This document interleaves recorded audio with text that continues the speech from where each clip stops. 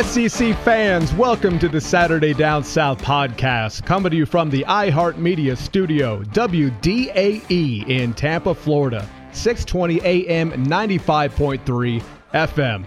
My name is John Christ. I'm the senior writer for Saturday Down South, and his name is Connor O'Gara, and he's the national columnist for Saturday Down South. You can follow me on Twitter at SaturdayJC and him at CJ O'Gara. And Connor, we actually don't have a game to cover for the next few weeks. What in God's name are you going to do with yourself on Saturdays? I don't know. This is one of those what do I do with my hands type moments. I'm going to be sitting there on Saturday afternoon. I'm going to flip on CBS. I'm going to expect to hear the jingle, and I'm going to be like, wait, what's this emptiness? Well, I don't even know what's on Saturday afternoons on CBS when there's not SEC football. Yeah, are you writing the live game column on Army-Navy and I'm doing the sidebar, or is it the other way around? I don't know. We'll get it figured out, but we'll definitely have that one covered pretty good. We will, airtight. But before we get to that, the SDS podcast is brought to you by Ticket City. While the regular season is sadly in the rearview mirror already, your holiday season is going to be chock full of bowl games. 9 of the 14 teams in the SEC are going bowling. Missouri plays Texas. Texas A&M plays Wake Forest. Kentucky plays Northwestern. Mississippi State gets Louisville. South Carolina gets Michigan. Auburn plays UCF. LSU gets Notre Dame in another bowl game. And, of course, Georgia and Alabama are in the college football playoff. The Bulldogs get Oklahoma in the Rose Bowl, while the Crimson Tide face Clemson again in the Sugar Bowl. We've been working with Ticket City for a long time. They are the experts in the business, having served over 1.5 million customers. They've been the place to go for almost 3 decades now. Best of all, Ticket City is offering $20 off for all of our Saturday Down South readers and listeners. All you need to do is go to ticketcity.com and enter the discount code SDS20 at checkout, and you're going to get $20 off the game of your choice. That's ticketcity.com, discount code SDS20. Get off the couch, go to the game, a bowl game no less. Visit Ticket City today. Connor, of course, we had to review what we saw at the brand new Mercedes-Benz Stadium in Atlanta, Georgia and Auburn. It was basically a complete flip of the script. I'm actually happy I got this one right. I had the Bulldogs winning the rematch. That was the case, 28-7. As I mentioned in the ad read, the Bulldogs are going to the college football playoff. Just give me your initial impressions of what went down in the ATL. You got it right with your bold initial prediction, and I got wrong with my bold initial prediction. But I'll say for the record, as the week progressed, I kind of went to your side with Georgia. The more and more I heard and listened about what was going to be playing out in this game, and we just kind of saw the fact that Auburn wasn't playing at Jordan-Hare. This wasn't a game that Auburn came out particularly dominant in the way that it has last month of the season. And a lot of that, of course, had to do with the fact that Kerryon Johnson wasn't 100%. We saw that from the jump, that he was not his usual self. When he doesn't have that stiff arm going, he is not the same type of player. And his running style, he just needs to have everything working. He's not necessarily a guy who's going to be able to dominate a game when he's at 75, 80%, whatever he was at. And the Georgia defense is just too good to allow that to happen. And we saw just a complete and total dominant performance from Kirby Smart's unit, a group that made tremendous adjustments in this one. And that was going to be the key going into this, was how was Georgia going to be able to make those adjustments really on both sides of the ball, because offensively nothing they did worked last time. And the adjustments that Jim Chaney was able to make on that side of the ball too, just an impressive effort all around from Georgia. The fact that this team gets its first SEC championship in 12 years really says a lot about the season that group has had. Just a total culmination of what this group has been able to put together, a body of work that's impressive when you really consider the fact that they had that big road non-conference game, and for it to culminate in an SEC championship says a lot about the direction of this program right now. Yeah, the prediction game is not something I particularly enjoy about our line of work, but I definitely had the crystal ball working this weekend. I had all those games picked correctly, and this is one, it just sort of unfolded the way I saw it happening. And Kerryon Johnson was the biggest factor in this game.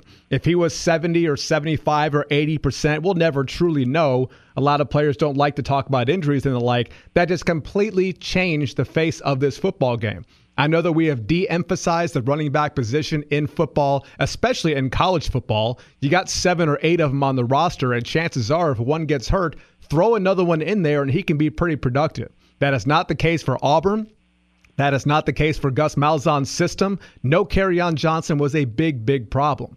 Remember, Cameron Petway essentially hasn't gotten anything done this year, hasn't been healthy enough.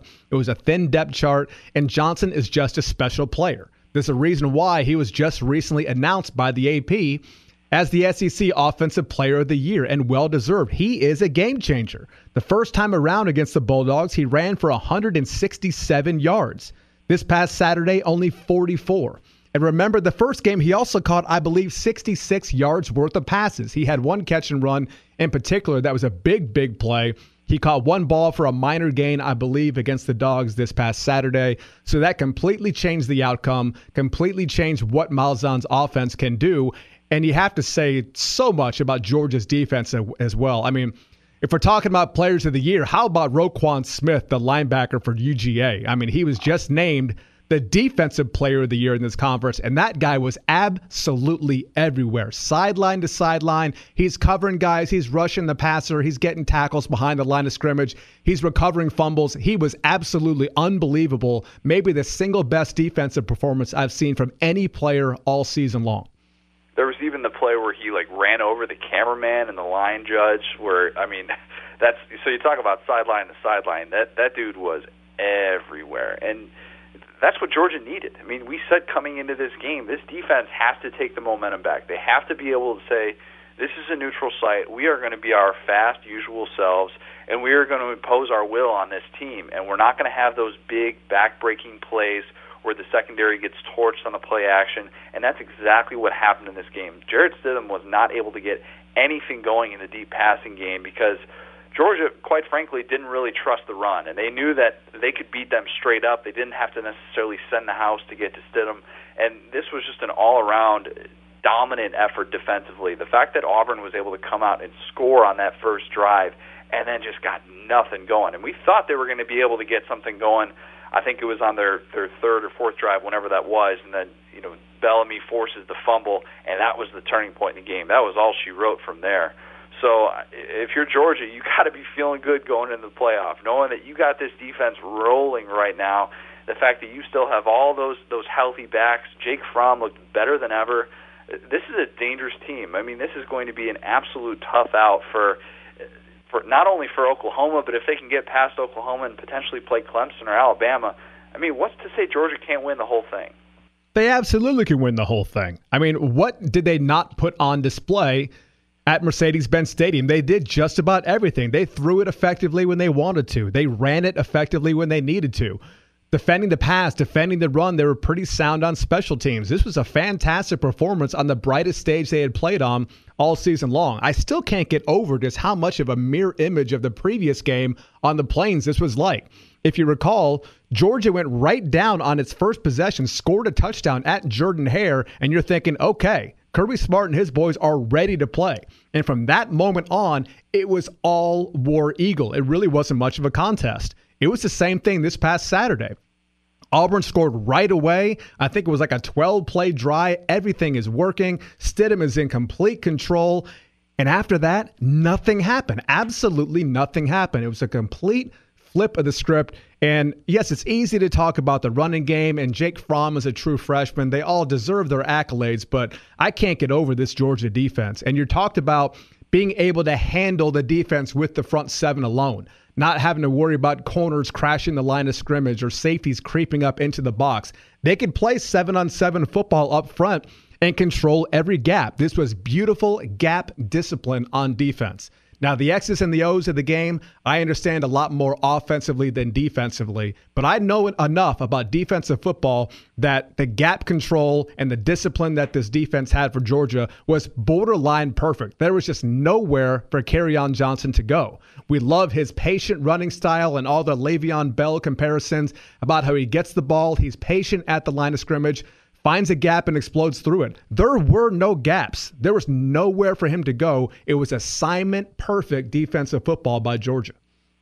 It absolutely was. And the aftermath of this game and what sort of unfolded with Auburn is interesting. Is now you're sitting there and you're looking back on the season that was for Auburn and you realize, well, this team was 3-3 away from Jordan Hare. I mean, that's it. We're talking about a top 10 team here, a team that was, a team many thought would be in a college football playoff at this time last week, and they're 3-3 away from home. So how are they going to perform on a neutral site against UCF, a UCF team that has plenty of question marks of its own? And this will obviously be a great matchup in the Peach Bowl that we'll look forward to, and we'll talk about more later. But the aftermath of this game I thought was really interesting. That the rumors about Gus Malzahn potentially going to Arkansas, of course, they didn't really turn out to be. Well, I guess they turned out to be true. The rumors did, but then, of course, Auburn comes back, and Auburn says, you know what, we're not going to let you get away. You've done the things that we wanted you to do, which is compete for an SEC championship, beat Nick Saban for a second time, and put us in the position that we wanted to be in, but they weren't going to necessarily make that decision based solely on the SEC championship, which I found interesting. And it'll be... I'm looking forward to seeing what Auburn is able to do now that Malzahn has some job security, now that he's going to be able to recruit his guys, knowing that he's going to be the coach of the future for this team, getting paid a reported $7 million a year, which is absurd, in my opinion, for a coach in this day and age. That's almost Jimbo money. That is Jimbo money, yeah. Your boy. But for that to happen after the game that was, I think just says a lot about the direction Auburn thinks it can go with this program, and it thinks it can be there on a year-in, year-out basis. So that's, at the very least, I think that's progress, that Auburn is not necessarily at this point where it was going to base everything on Malzahn based on what happened in the SEC championship. I don't think that would have been fair, even though he was outcoached in this game. Interesting to look at what Auburn can become moving forward. Little bit of a tangent here, but do you think that the Arkansas noise had any effect on this game? Now, this is one of the flaws of college football. As much fun as it is, it's as beautiful a sport it is, and we enjoy it so much, and the passion is unlike anything out there in this country. This is a terrible, terrible flaw in college football, and it's the way the coaching carousel works. It's not like this in the NFL.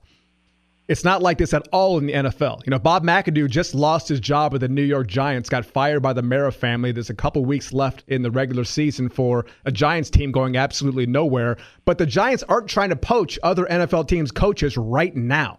They know that they're going to have their interim guy, and then after the season, that's when they'll get a new head coach and get prepped for the 2018 season. Unfortunately, in college football, it doesn't go that way because of the recruiting chip. And that's what makes this sport so unique. And you have to get your coach in place as soon as possible. And that's why we had the Jimbo Fisher situation at Texas A&M. And all of a sudden you have this opening with Brett Bielema no longer there at Arkansas. The Hogs can't just sit back and wait until February to hire a coach. Gus Malzahn has ties to the state of Arkansas. He was a walk-on wide receiver for the Hogs back in the day. Of course there's some sentimental attachment there. Of course the Hogs are going to go all in and try to make that splashy hire. But they can't do it in January. They try to do it right away. The rumors coming out of Atlanta were insane. I saw somewhere on Twitter that someone claimed that Malzahn had 2 bags in his locker at the Mercedes-Benz Stadium. One if he was going back to Auburn, and one if he was going to go take the Fayetteville job. He was just going to grab and go after the press conference. Do I think that was the case? Of course I don't. But these are the types of things that happen in college football. It's unfair to the coaches. It's unfair to the players. Frankly, it's unfair to the viewing public. But that's the game we have. Long way of me asking, is there any way that maybe he was distracted a little bit about the noise coming out of Fayetteville? It could have, but I really thought that this was more of a game where when you face a team 4 weeks earlier and you have to come back and face them again at a neutral site, I think it's just about getting into your own head. We saw little instances in that game where it was almost like Auburn was overthinking it, where they faked the jump pass with Kerryon Johnson, the play that worked so effectively in that game a month ago, and then they did it again against Alabama, and it worked so effectively, and it was almost like, okay, we know Georgia has that on film, we know that Georgia practiced against that, but we're going to fake it this time, and then it didn't work. And so there were a few instances like that where I thought, maybe Auburn just kind of overthought this thing and was more worried about what Georgia was going to do and react to their game plan than just setting a game plan and saying, this is what we're good at, and this is how we're going to roll it out. And that was the danger coming into this. And I think that maybe had more of a factor, and maybe Georgia just came in with that chip on its shoulder that it needed in this one than any rumors about a potential job, because we don't want to, assume that a guy's focus was not where it needed to be at that given point. He had an entire staff that was working tirelessly throughout the week, knowing what was at stake for this one. So I don't want to necessarily chalk it up to just that, but it could have been in the back of his mind, and we don't know necessarily where he was at mentally throughout the week. Was it the determining factor in this game? I don't think so. No, I don't think it was the determining factor either, but this is sort of the funkiness of a rematch, and they're rare in college football. And what do you do if you're the team that won the game? Auburn beat Georgia handily. Do you just turn on the tape and say, okay, we did this well, we did that well, this didn't quite work, but we won 40-17. Let's just roll out the same game plan and do it again. Versus Georgia, we didn't play well. We got beat on this side of the ball. We got beat on that side of the ball. This didn't work. This didn't work. We got to change this. And you know what? We couldn't defend this, so let's try something else. I think it's easier for Georgia to look at that film and say, we did not play well. We need a brand new plan of attack. Versus Auburn, maybe you get a little bit cute. I mean, I think you could have rolled out the same game plan and say, hey, they couldn't stop this. Let's just keep doing it. But I think you're right. They got a little too cute for their own good. Instead of just doing what they do well, they probably studied a little too hard and thought a little too hard about how Georgia was going to change its game plan. It's sort of like the baseball analogy I always worked was, I was a hitter. I was never a pitcher. I always claimed that the pitchers were never very smart because they always want to show off all their array of pitches when they get a guy in the batter's box, as opposed to, this guy can't hit my fastball in the inner side of the plate. I'm just going to keep throwing it until he proves me wrong. If you got a guy who can't handle the inside fastball, why are you going to waste your time with sliders and changeups? Just, you have something that works, go with it. And I think Auburn could have done that. If you're running power and it's working and they can't stop it, keep running power. If you're running the read option and they can't stop it, keep running the read option. But yeah, the game plan was a little screwy from Auburn. It wasn't what we saw a couple weeks prior on the Plains. I think that was a factor. This is also one of the complaints that Tigers fans have had of Coach Malzahn over the years, is that in big game situations, he does make some weird decisions and he doesn't always put it together like he should. That has been one of the complaints. But considering this new contract and the financial commitment, clearly they're married to this guy for a while. Absolutely. And it was almost, the baseball analogy is a good one, and it was like Auburn threw two inside fastballs and Georgia looked silly and had no idea how to handle it at the plate. And then Auburn decided, I'm going to hang a breaking ball, and Georgia just knocked it out of the park. I mean, that's kind of what it felt like in this game. And ultimately, the first loss doesn't really matter for Georgia in the grand scheme of things, because they're still going to a playoff, and they're still going to get a chance to compete for a national championship. So, I mean, the end result is all that really matters. And you're right, and that's going to be the complaint with Malzahn throughout his time at Auburn, however long he's able to stay in this job, which now is looking like it's going to be a long time. They've made that commitment to him because they've said, hey, you know what, you just beat maybe the two best defensive minds in the country in Nick Saban and Kirby Smart. We need to recognize that you are really good at your job, and even if we try to go find somebody on the open market, we'd pay him maybe, $5 million a year, and we would be coming back to the same thing of, okay, can you beat Nick Saban, and can you get us to an SEC championship? And Gus Malzahn did that, and this wasn't just his first time doing this. I mean, there are very few guys on this planet, very few people who could beat Nick Saban multiple times, and Auburn has one of those guys. So, I mean, I get it from that standpoint. I understand the criticisms, and this is just going to be, you take the good with the bad with Malzahn and hope that he's able to put a lot more teams together like this. All right, very quickly before we move on to the next segment, Auburn, of course, is disappointed going to the Peach Bowl, New Year's Six Bowls game, playing UCF. What a game that was against Memphis we saw this past Saturday. I hope you watched that one, but I think UCF either wins that game in a thriller or Auburn blows them off the field by 4 touchdowns. You have to worry about motivation for both teams. Does Auburn really want to be there? What is UCF going to do knowing that Scott Frost has one foot in Lincoln right now? So what do you say? UCF wins a thriller or Auburn blows them off the field? I'm getting ready to write a story about how this is maybe the most unpredictable. Plug alert, plug alert, plug alert. Plug alert, yeah. Future plug alert, so not past plug alert, but future. We need to get a drop for that. We'll get a drop for that one day. Don't just be completely arrogant and, whatever. But, I think this game is really, really tough to predict because, like you just said, is Auburn going to show up for this? Look at the past month that Auburn has just had. You had a home game against Georgia where your season's on the line. You get that huge emotional victory against number 1. Oh, then, by the way, Alabama comes into town a couple weeks later, number 1. You get an even bigger emotional victory in the Iron Bowl. And then you play in the SEC Championship, and it all falls apart. Do you come out ready to go and excited to play UCF in a Peach Bowl when you could have been playing for a national championship? I don't know. I honestly don't know what this next month is going to be like for this team, if they're going to take this seriously, if those guys who are banged up are going to want to come back and play in this. We still don't know what's going to happen with Kerryon Johnson. If he's a guy that's maybe looking at the NFL and, what his options are, that's an entirely different subject. So there are a lot of question marks with Auburn. And then, by the way, there's the fact that, like I said before, they're 3-3 away from home. We don't know how Auburn's going to show up on a neutral site. And this is a UCF team that, say what you want about their defense, they don't really tackle very much. They score a ton of points. Scott Frost lights up the scoreboard. He's going to be doing 2 jobs, really 3 jobs, considering that Nebraska job is probably more like 2, considering it's recruiting season right now. So we don't know what we're going to see from UCF. We think we're going to see a high-powered offense, and this is going to be their biggest game, of course, maybe since the Blake Bortles era, but maybe their biggest game in program history. I don't know what to expect from this game. I kind of tend to think this is going to be one of those thrilling games. I was thinking originally this could be an Auburn blowout, but the more and more I think about it, I don't know if Auburn's going to show up ready to roll for this one. This feels like Alabama and Utah. This feels like Oklahoma, Boise State, which leads me to believe I think I'm going with the Knights in this one. Give me the Knights. I'm on record right now. Come at me, Auburn fans. If you're listening, then you know the South loves football. You know what the South also loves? Crystal Burgers. That's right. Crystal, home of the classic Crystal Burger. They're a Saturday Down South sponsor this year, and they are ready to hook you up for your bowl game tailgate. The classic Crystal, the one you grew up with, the one you loved in college way after midnight, it is still only 79 cents. All day, every day, as many as you want, 79 cents a pop.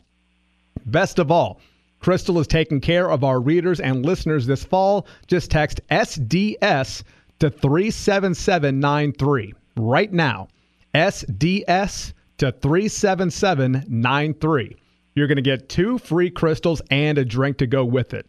So you got free crystals. You've got 79-cent crystals. I guarantee if you come to your tailgate with a steamer pack full of crystals, you're going to be treated like the hero that you are. Stop by your local Crystal today.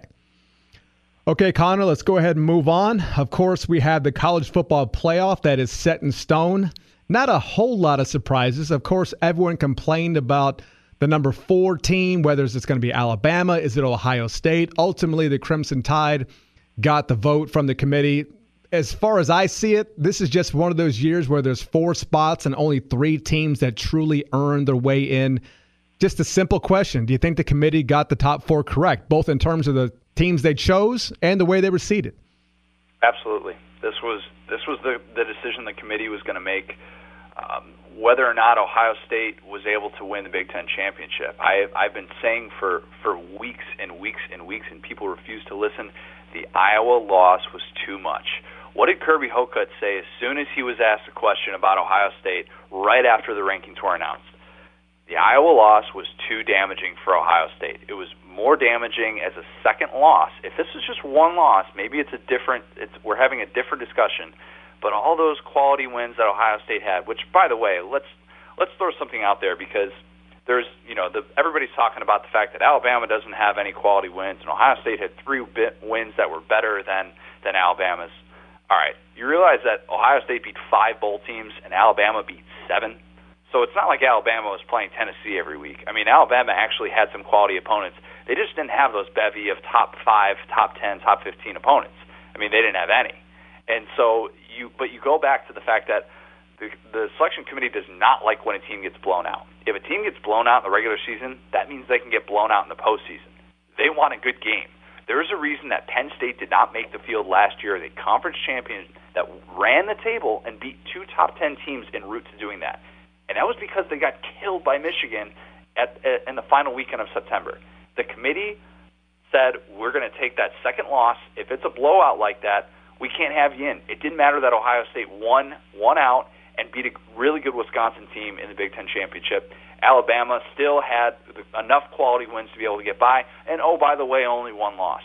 We still haven't had a 2-loss team in the field. Alabama was going to be the choice. People can complain about Ohio State all they want, but the reality was Alabama was never not going to get this thing no matter what Ohio State did on Saturday night. Yeah, I wrote the column Saturday night. Needless to say, not a very popular one with our readership, but I said that Alabama did not deserve to get into the college football playoff. Now, I didn't say they shouldn't go, but they didn't deserve it. And again, this was one of those funky seasons where there was only 3 teams that really, you could say unequivocally, earned the way in, and Alabama didn't. Because, what's Alabama's best win this year? Probably LSU or Mississippi State, or, okay, they beat Texas A&M. Those teams have 12 losses among them. So they just don't have that win where you could say, look, they beat so-and-so at such and such place by this score. They deserve it. So the eye test, of course. I mean, I've had Alabama atop my rankings all season long. I picked him to win the West. I picked him to win the SEC. I picked him to go to the college football playoff. Trust me, I'm fine with Alabama being in because that's the one of the 4 teams I picked in the preseason to make the playoff that actually got there. But I just don't like the fact that they didn't earn it. Now, how much of that is their fault? Not much. I mean, the Florida State win was supposed to be the big one. We know what happened to Florida State this year. The LSU win would look a lot better if the Bayou Bengals hadn't choked one away on homecoming to Troy. The Mississippi State win could have looked better if the Bulldogs didn't lay an egg, sorry for the pun, in the Egg Bowl. So it's not really Alabama's fault. But the Tide didn't earn their way in. So it's just one of those situations where no one's going to be happy, especially in the Midwest. But I think this was a pretty gutsy call by the committee. And I've been telling you that politics have a lot to do with this. But the Big Ten champ has not made the playoff 2 years in a row now. And the Big Ten carries a lot of weight. And Commissioner Jim Delaney carries a lot of weight. This was clearly the committee trying to find the best 4 teams, not necessarily the most 4 deserving. So I think they do deserve some credit for making a tough call.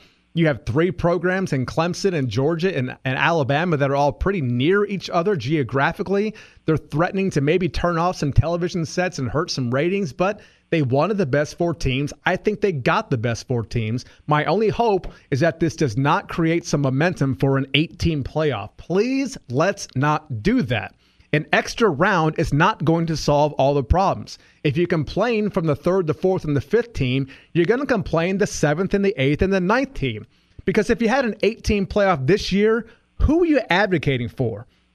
Auburn, are they going to go to the playoff 10-3, as you said, 3-3 away from home? You're going to get USC into the playoff? Yeah, they're the Pac-12 champ, but not a very impressive season. Penn State could potentially get into the playoff. Didn't get anywhere near the Big Ten title game. Miami, you're going to advocate Miami getting into playoff after what they just did in the ACC title game? You just have more and more flaws and more teams in the conversation. Adding another round is not the answer here. I know it can be frustrating getting to 4, but there's no way you expand it to 8 and that makes things better automatically. We actually agree on that, and I said this is the perfect year to show you why a 14 playoff makes more sense than an 18 playoff. And I understand if maybe UCF is the only team that would really, really have a strong point about an 18 playoff and what it could do for their season. The fact that they ran the table, didn't have any losses, did exactly what they could have on their schedule, and they're not going to have a chance to play for a national champion. national championship. They're the only team, in my opinion, that could really have sort of a gripe, so to speak, about this, because they actually did go out and schedule Power 5 opponents in the non-conference play. Got an unfortunate break, the fact that Hurricane Irma canceled the Georgia Tech game. So that would be the only point I would make, but I still agree 100% that a 4-team playoff is the way to go. It's funny, though, circling back to Alabama, if your Florida State Seminoles had just been a top 25 team, a 9-win team, an 8-win team, a team like LSU, I don't think this is a conversation right now. Probably not. I don't even think it would have been a debate. And so, yeah, Alabama, really did not have things work out. I mean, pretty much everything that could have went wrong for Alabama's schedule went wrong. And I said this in the middle of the season with you. I was like, when do we start talking about Alabama's strength of schedule? Because it's not good, and it's not going to be good for the rest of the way because of the fact that you had these teams that were supposed to at least be decent that are just terrible. And they're gonna hurt Alabama's resume way more than they're gonna help it. The Tennessees and the Florida States. So I found it interesting that the committee was able to say, you know what, this is about what Ohio State did in Iowa City more than anything else, and that's what I kept coming back to. You just cannot get destroyed like that. Alabama would never get destroyed like that. And you know what? Alabama's going to have a chance to play for a national title. So this dynamic now that we've created with the 4-team playoff, I still think that the committee has been able to stick to its logic year in, year out. I think we've learned a lot of things from this, having 4 years under our belts. I just hope that at this time next year we are still, or I guess, a week removed from this time next year, I hope we're still not talking about a potential 2-loss team that has a blowout loss on its resume. It's not getting in. It's just not happening. Penn State didn't do it. Ohio State couldn't do it. Auburn could have done it, but Auburn didn't have a blowout second loss, and Auburn still had more top 10 wins than anybody. So, or would have potentially had more top 10 wins than anybody. So I just hope that we've learned something from the playoff selection committee and what they've been able to do so far, and I hope that we can apply it to our logic moving forward. Yeah, Alabama, of course, the strength of schedule is pretty weak, but is that Alabama's fault? I mean, just like you said, the schedule just fell apart, and it really wasn't anything they could do about it. I mean, they handled their business. Yes, they got beat on the Plains, but still, this is a pretty impressive 11-1 resume. And yeah, did they play some mediocre teams? Yeah, but you know what? They blew them all off the field. It's not like they had a narrow escape against Vandy. It's not like they were lucky to get away with a game against Ole Miss. But again, the Florida State situation happened. That was the number 3 team in America and a college football playoff contender when the season started. You got some unfortunate breaks with the crossover games in the East. The third Saturday in October against Tennessee, that's supposed to be a marquee win. All of a sudden, that's the worst Volunteers team we've seen in a generation. And then in another crossover matchup, you got Vanderbilt. Last year, they got Kentucky on a crossover matchup. So that's just sort of the unfortunate draw, the way it shaped out. They didn't get a Florida or a Georgia or a South Carolina or a team like that from the East that might have been a more quality win. It just didn't happen that way. So all the Midwest folks and the Pac-12 folks, the whole ain't played nobody argument, that was not the case. Alabama had a very, very respectable schedule. It's just that the teams they beat didn't play well the rest of the way. The Troy loss to LSU just really hurt the respectability there. And the same thing with Mississippi State going down to Ole Miss in the Egg Bowl. If those things don't happen, then Alabama's schedule looks a little better, and it's easier to justify this move. But you know what? They're one of the top 4 teams in America. Did they earn their way in? No, I don't think they did. But I can't advocate for somebody else. Ohio State, sure, you won the Big Ten. Sure, you beat undefeated Wisconsin. But as you said, is Alabama going to Iowa City and giving up a 50-burger? I don't think so. And this argument, too, that conference champions need to be weighed heavily. Danny Cannell has been the biggest advocate for this, and it drives me absolutely my guy. Oh, your guy. This is the Florida State bashing show. We haven't even really gotten to Jimbo yet. We're gonna get to Jimbo. Don't worry. No, I think we're out of time here. But like Danny Cannell keeps saying that conference championships need to be weighed heavily, and that needs to be the determining factor. Ohio State won its conference championship, and Alabama didn't. So Ohio State and Alabama playing the same conference now? They're playing the same competition? They have common opponents? Last time I checked, Ohio State lost a conference game to Iowa and was still able to play in its conference championship. Alabama loses a game to Auburn, and it can't make its conference championship. So we're not playing on the same playing field. Why are we all of a sudden making that accomplishment the same thing? It's not. It's ridiculous to think that they're going to be judged exactly the same way when they're not playing the same teams. That's not the way this thing works. You don't have an all-encompassing system that says we're going to play the exact same schedule, and this utopia world that people think that we live in where we can just anoint conference champions is ridiculous. Let's not make that the sole determining factor. Nick Saban's been a big proponent of that and potentially changing the schedule to help there be more common opponents. He wants to be able to play each Power 5 team moving forward and to have, the one cupcake game. And I love it. I think that schedule will be great. And I think that schedule in the playoff era would do so much good compared to what we have right now. And while I love the 9-game conference schedule, and I think the ACC and SEC are way late to the party on that, I do think that we need to see these Power 5 teams play each other in different conferences more before bowl season. That's the point we need to get to in the playoff era. That was my big takeaway from this year that I want to see moving forward. But yes, the selection committee got it right. Yeah, in a perfect world, I suppose the Power 5 conferences would get together and try to have some uniformity with the way they attack the schedule. Now, it's not always easy to do that. You got 14 teams in the ACC and 14 in the SEC, but then the Big 12 has 10 teams, and then the Pac-12 has 12, and it's tough to do that. But I would love to get to the point where every team at the Power 5 level, you have 12 regular season games. Let's do a 9-game conference schedule. And then you have 3 out-of-conference games to consider. Let's do 1 from a Power 5 conference, 1 from a Group of 5 conference, and then have 1 FCS cupcake out there. You get a freebie, your walk-ons get some playing time, and you know what? The Mercers of the world get a chance to line their budgets and make everything work from an athletic perspective. I would be okay with that. Now, some SEC types are probably going to push back because they think their conference is stronger and deeper, and 9 games is just even more of a death march than the 8 games as it currently is. I suppose I can make that argument, but one day maybe we'll get to the point where there's some uniformity, but we're not at that point now.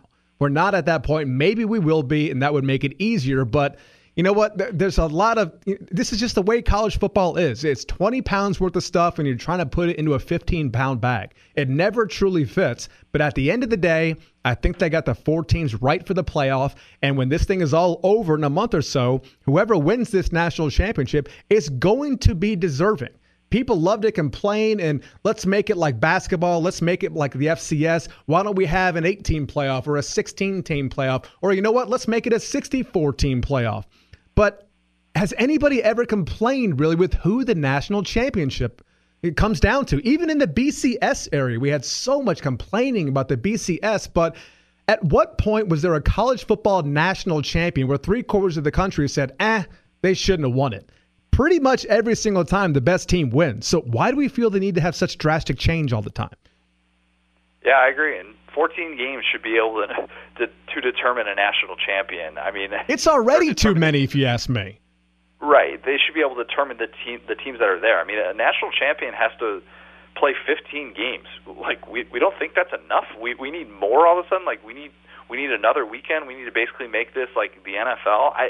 I don't necessarily agree with that premise, and I know people are going to continue to fight that. And yeah, it would provide some entertainment, but I just don't think that watering down the regular season is worth it. We've talked about this ad nauseum, and I think that we're going to have we have 2 really good semifinal matchups. I mean, we're sitting here with a Clemson Alabama rematch, and one that's going to generate a ton of hype, and we get dab over Saban again. I just think that this matchup is going to be tremendous. And, oh, by the way, Oklahoma and Georgia in the Rose Bowl, like, this is great stuff. I mean, we're going to have potentially the Heisman Trophy winner against maybe what's turning into the best defense in college football. I mean, these are tremendous matchups that we're going to watch, and we're going to be on the edge of our seat the entire time for. And what's to say they're not going to be great down-to-the-wire games that are going to produce 2 teams that are absolutely worthy of making it to a national championship? You know, it wasn't that long ago when the college football regular season was 11 games, and then you played your bowl game, and that was it. There were 12 football games, and now we're basically you have to win 15, or at least play 15, to be a national champion. That's 25% more football than we had a generation ago. That is an insane amount. I mean, that's the equivalent of the NFL moving from a 16-game regular season to a 20-game regular season. That is a lot of football for 19 and 20-year-old kids who, oh, by the way, they're student athletes. I can hear the snickers now from people listening, but that is what it is. I mean, that's what we're talking about here. So more football isn't really the answer, and that's one of the reasons why we love college football, because it's this finite product, and we wish we had more, but if we had more, it wouldn't be the same. Let's not make this college basketball. I have not watched a college basketball game from start to finish before the month of March in my adult life. There's no point. Does anybody remember who won the ACC tournament last year? Does anybody remember who won the Big 12 regular season title last year? Nobody, because the only thing that matters is March Madness and the tournament. So let's not make it where the regular season is just jockeying for seeding, and then we'll find out the games that really matter in December and January. That's not the route we want to go down. So I know 4 is imperfect, but 8 would be more imperfect, and for all the wrong reasons. Well said. Agree with you 100%. Who are your picks for the playoff here? Are we making picks today? No, we're still too early for that. Still way too early for that. And I'm feeling too good about my picks from championship week, so I want to let those simmer for a little longer, if you know what I mean. All right, that's fair enough. Let's go ahead and move on to some individual accolades. Let's close out the podcast with the All-SEC team. First team, second team were just recently announced by the AP. And you know what? I think they did an okay on the offensive side of the ball, did an okay job. But the first team defense in particular, I have a lot of gripes. Now, I was not a voter. This is the AP here. This was not the FWAA. I will vote for those teams. But there's not a lot of voters who determine the AP teams. I think there's only like 13 guys. So I think that this was a little bit of lazy voting, especially on defense. Guys with big names got on there because they're big names, not because they deserve to be there. First glance, what did you think about who made these lists? Well, I thought there were a few things about it that were pretty telling. I didn't necessarily have that big takeaway from looking at the all-defensive teams, but I mean, we're looking at a scenario in which Mississippi State had more first-team All-SEC defensive linemen than Alabama. I mean, I can't think of a time when that's happened before. Because it's never happened. Yeah, because it's never happened. I mean, 2 guys that are absolutely deserving, in my opinion, because Montez Sweat has been terrific. Jeffrey Simmons has been a stud in Todd Grantham's defense this year, and that Mississippi State defensive line has really, really stepped up this year. So I think that was telling when I looked at the first team defense, and really kind of says a lot about Alabama and all the issues that people have questioned about the front seven. We knew that the front seven was going to have a bit of a regression coming into this year, but we kind of just chalked it up to, it's Alabama and Nick Saban always finds a way. But it's actually, a legitimate question mark about this team moving forward is, do they have those studs on the front seven to be able to team as good as Clemson and then potentially as good as a Georgia or an Oklahoma? I don't know that right now. And I think just kind of the first team All-SEC group really kind of lend itself to believe that this isn't your typical Alabama team where you have, okay, it's all about the secondary, and the secondary is really the strongest unit with that group. I think 2 deserving candidates that Alabama had, in the all, defensive team. But I didn't really have that big takeaway of that there was this letdown on the defensive side of the ball. Yeah, some household names made the list that probably shouldn't have, but I wasn't, necessarily disappointed with what the voters decided. Yeah, there were a couple of ones I thought they really got wrong. Just to review first-team defense for the AP, Jeff Holland from Auburn, of course. Montez Sweat and Jeffrey Simmons, who you talked about from Mississippi State, of course.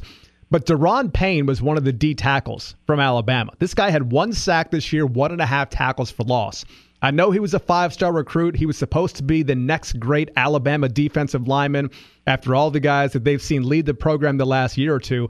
I'm sorry. I watched every snap Alabama played this year, and I can't recall a whole lot of times where I said, wow, look at Deron Payne. I mean, he's a good player. Don't get me wrong. I would love to have him on my team. But was that a first-team all-SEC performance from him? Absolutely not. Now, I can't give you 5 candidates off the top of my head who are better, but at no point did I say Deron Payne was dominating this year for Alabama. And look at the linebacking core. Roquan Smith, absolutely. Devin White, absolutely. But Rashaan Evans, again from Alabama, did he have a good year? Okay. I think he had 5.5 tackles for loss or something. He was a good player. He's going to be a good pro one day. But was that a first-team all-SEC performance? I don't think so. I bet I could find a couple of other guys who did pretty well. And then you've got Arden Key from LSU. I mean, is he probably the most talented defender in the SEC? Probably, sure. He's going to be a top 10 draft pick. The measurables are off the charts. This guy played 8 games. I think he had 4 sacks. He showed up in a couple of games. In others, he was clearly not at 100% and not giving full effort. He gets in there on name recognition alone. Under no circumstances should Arden Key be a first-team All-SEC guy. Does he have the ability, the talent? Of course. But he didn't earn it. He didn't produce. He shouldn't be there. And the secondary, Greedy Williams from LSU. Greedy Williams, very, very good player. I think he had 5 picks to lead the conference. But Armani Watts from Texas A&M, he gets voted in as a corner. I'm pretty sure he plays safety most of the time. I love Armani Watts. I think he should be there, but I don't understand the position. And then Minkah Fitzpatrick and Ronnie Harrison from Alabama, both very, very good players. Minkah Fitzpatrick did miss some time. He was a little bit ineffective with a hamstring injury, but am I going to argue with that? No, I'm not. But there were a couple of Alabama guys who I think got on there on name recognition alone, and Arden Key has no business being on the first team. That doesn't make any sense to me at all. That's how it usually works with these all-conference teams, though. I mean, offensive linemen especially, it's name recognition. If you're on a preseason watch list and your team, is still in the hunt and your running game is good, chances are if you're an offensive lineman, as long as you stay healthy, you're probably going to make that team if you got that preseason recognition, because people don't sit there and break down offensive linemen for hours on end like they're Cole Kubelek or something like that. They just don't do it.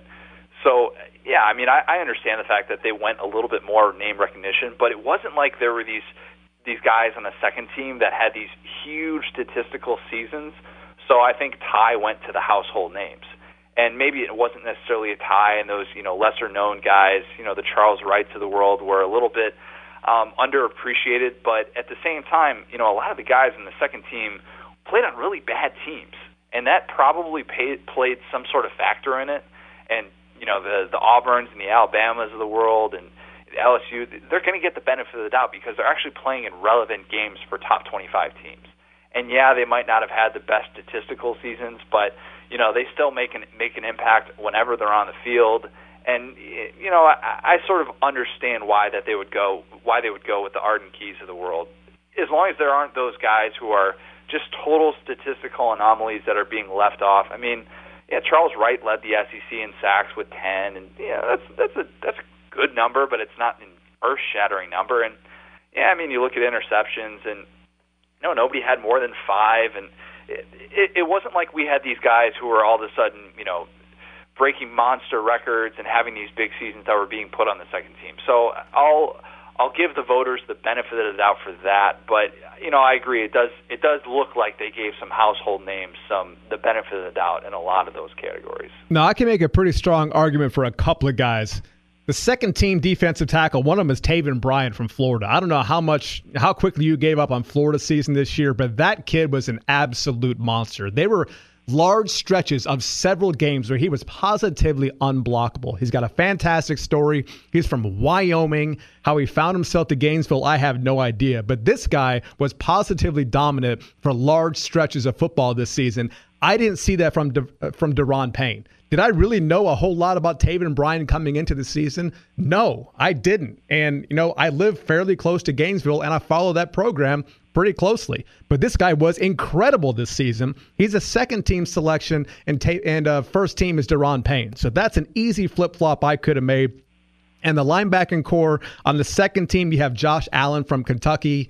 You know what? It's not basketball season, so we're not paying as much attention to the Wildcats as we should. But Josh Allen is a sensational player. I would have had him ahead of Arden Key, no question about it.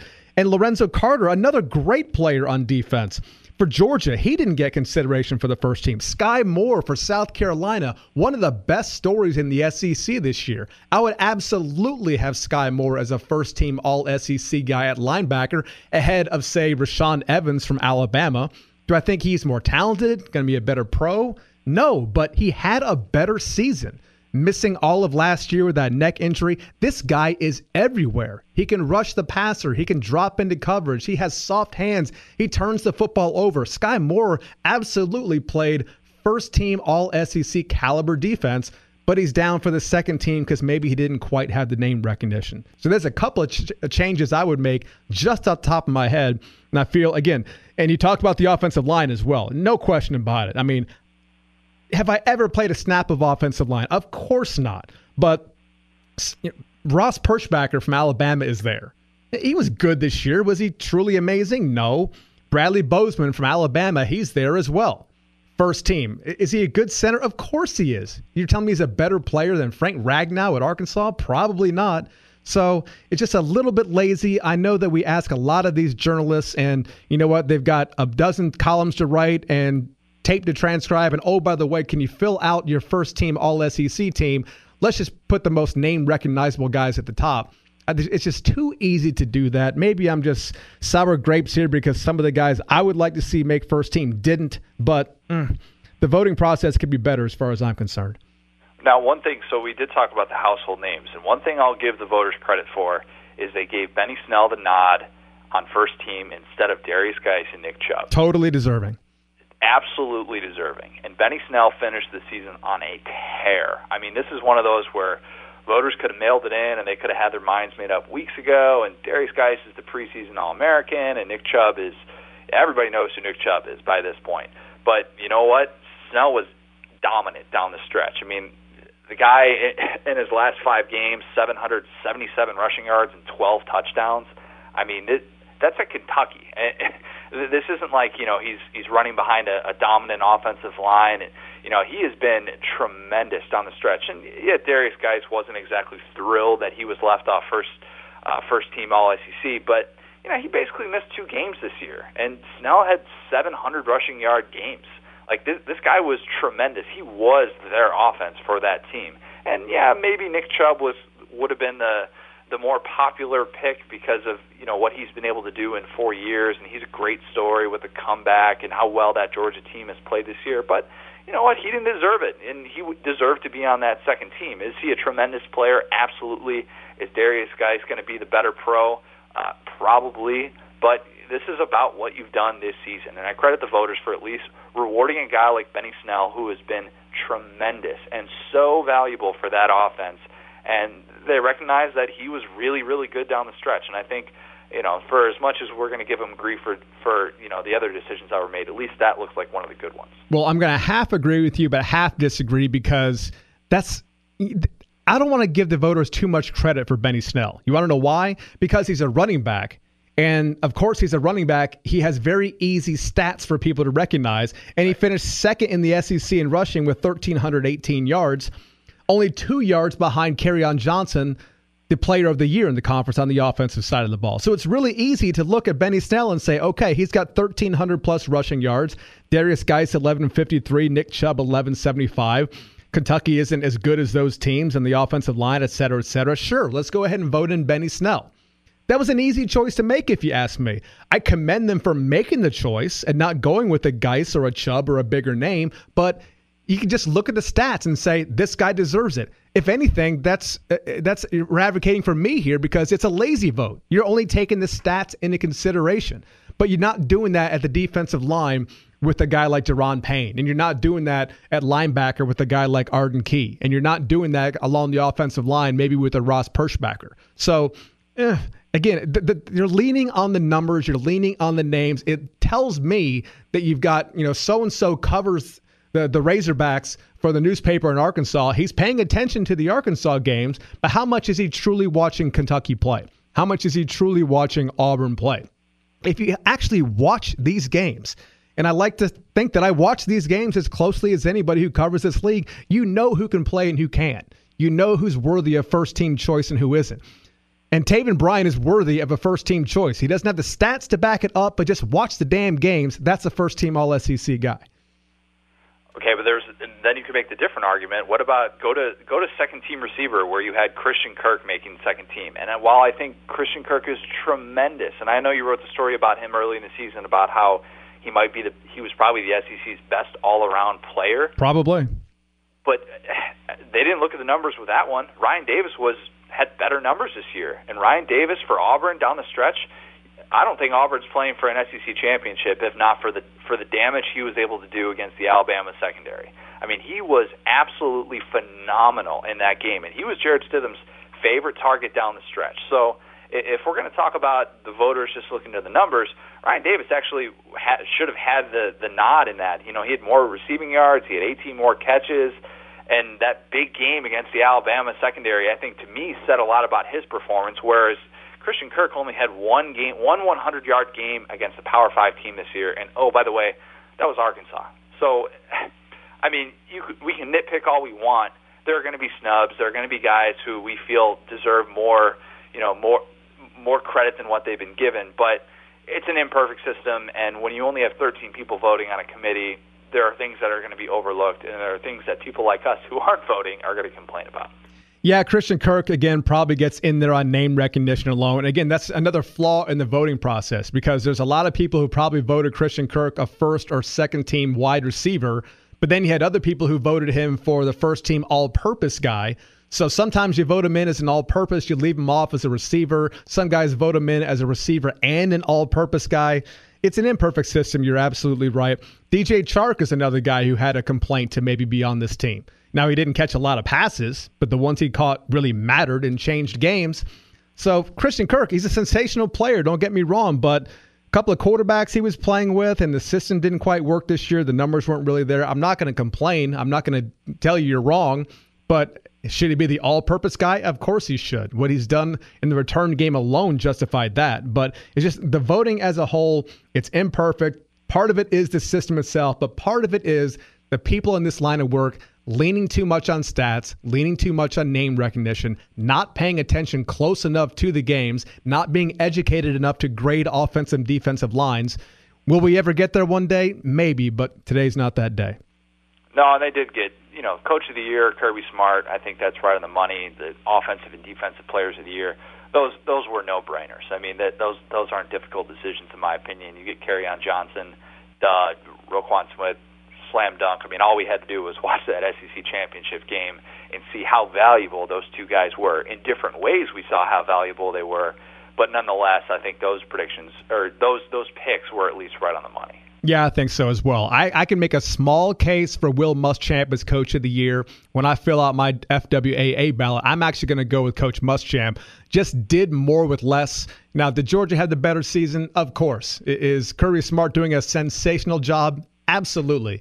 But I just love what Coach Muschamp did, getting this team to 8-4 and 5-1 in close games. You know what? That's coaching right there. His offense isn't great. His defense isn't great, but they're 8-4 going to a very good bowl game, 5-1 in one-score games. That's good coaching. So I want to give a little fist bump to Coach Muschamp, but zero complaint from me going to Coach Smart.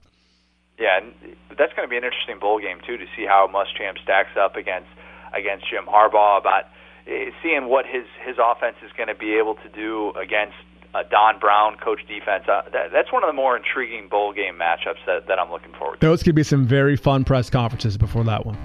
Absolutely. That's Connor O'Gara. Remember to follow him on Twitter at CJ O'Gara. You can also follow me at SaturdayJC. And thank you for listening to the Saturday Down South podcast. Special thanks to our friends at WDAE in Tampa, as well as our sponsors, Ticket City and Crystal. If you like what you heard, you can subscribe on iTunes or wherever your favorite podcast is located, and be sure to give the show a rating as well. My name is John Christ, and for all SEC all the time, visit SaturdayDownSouth.com.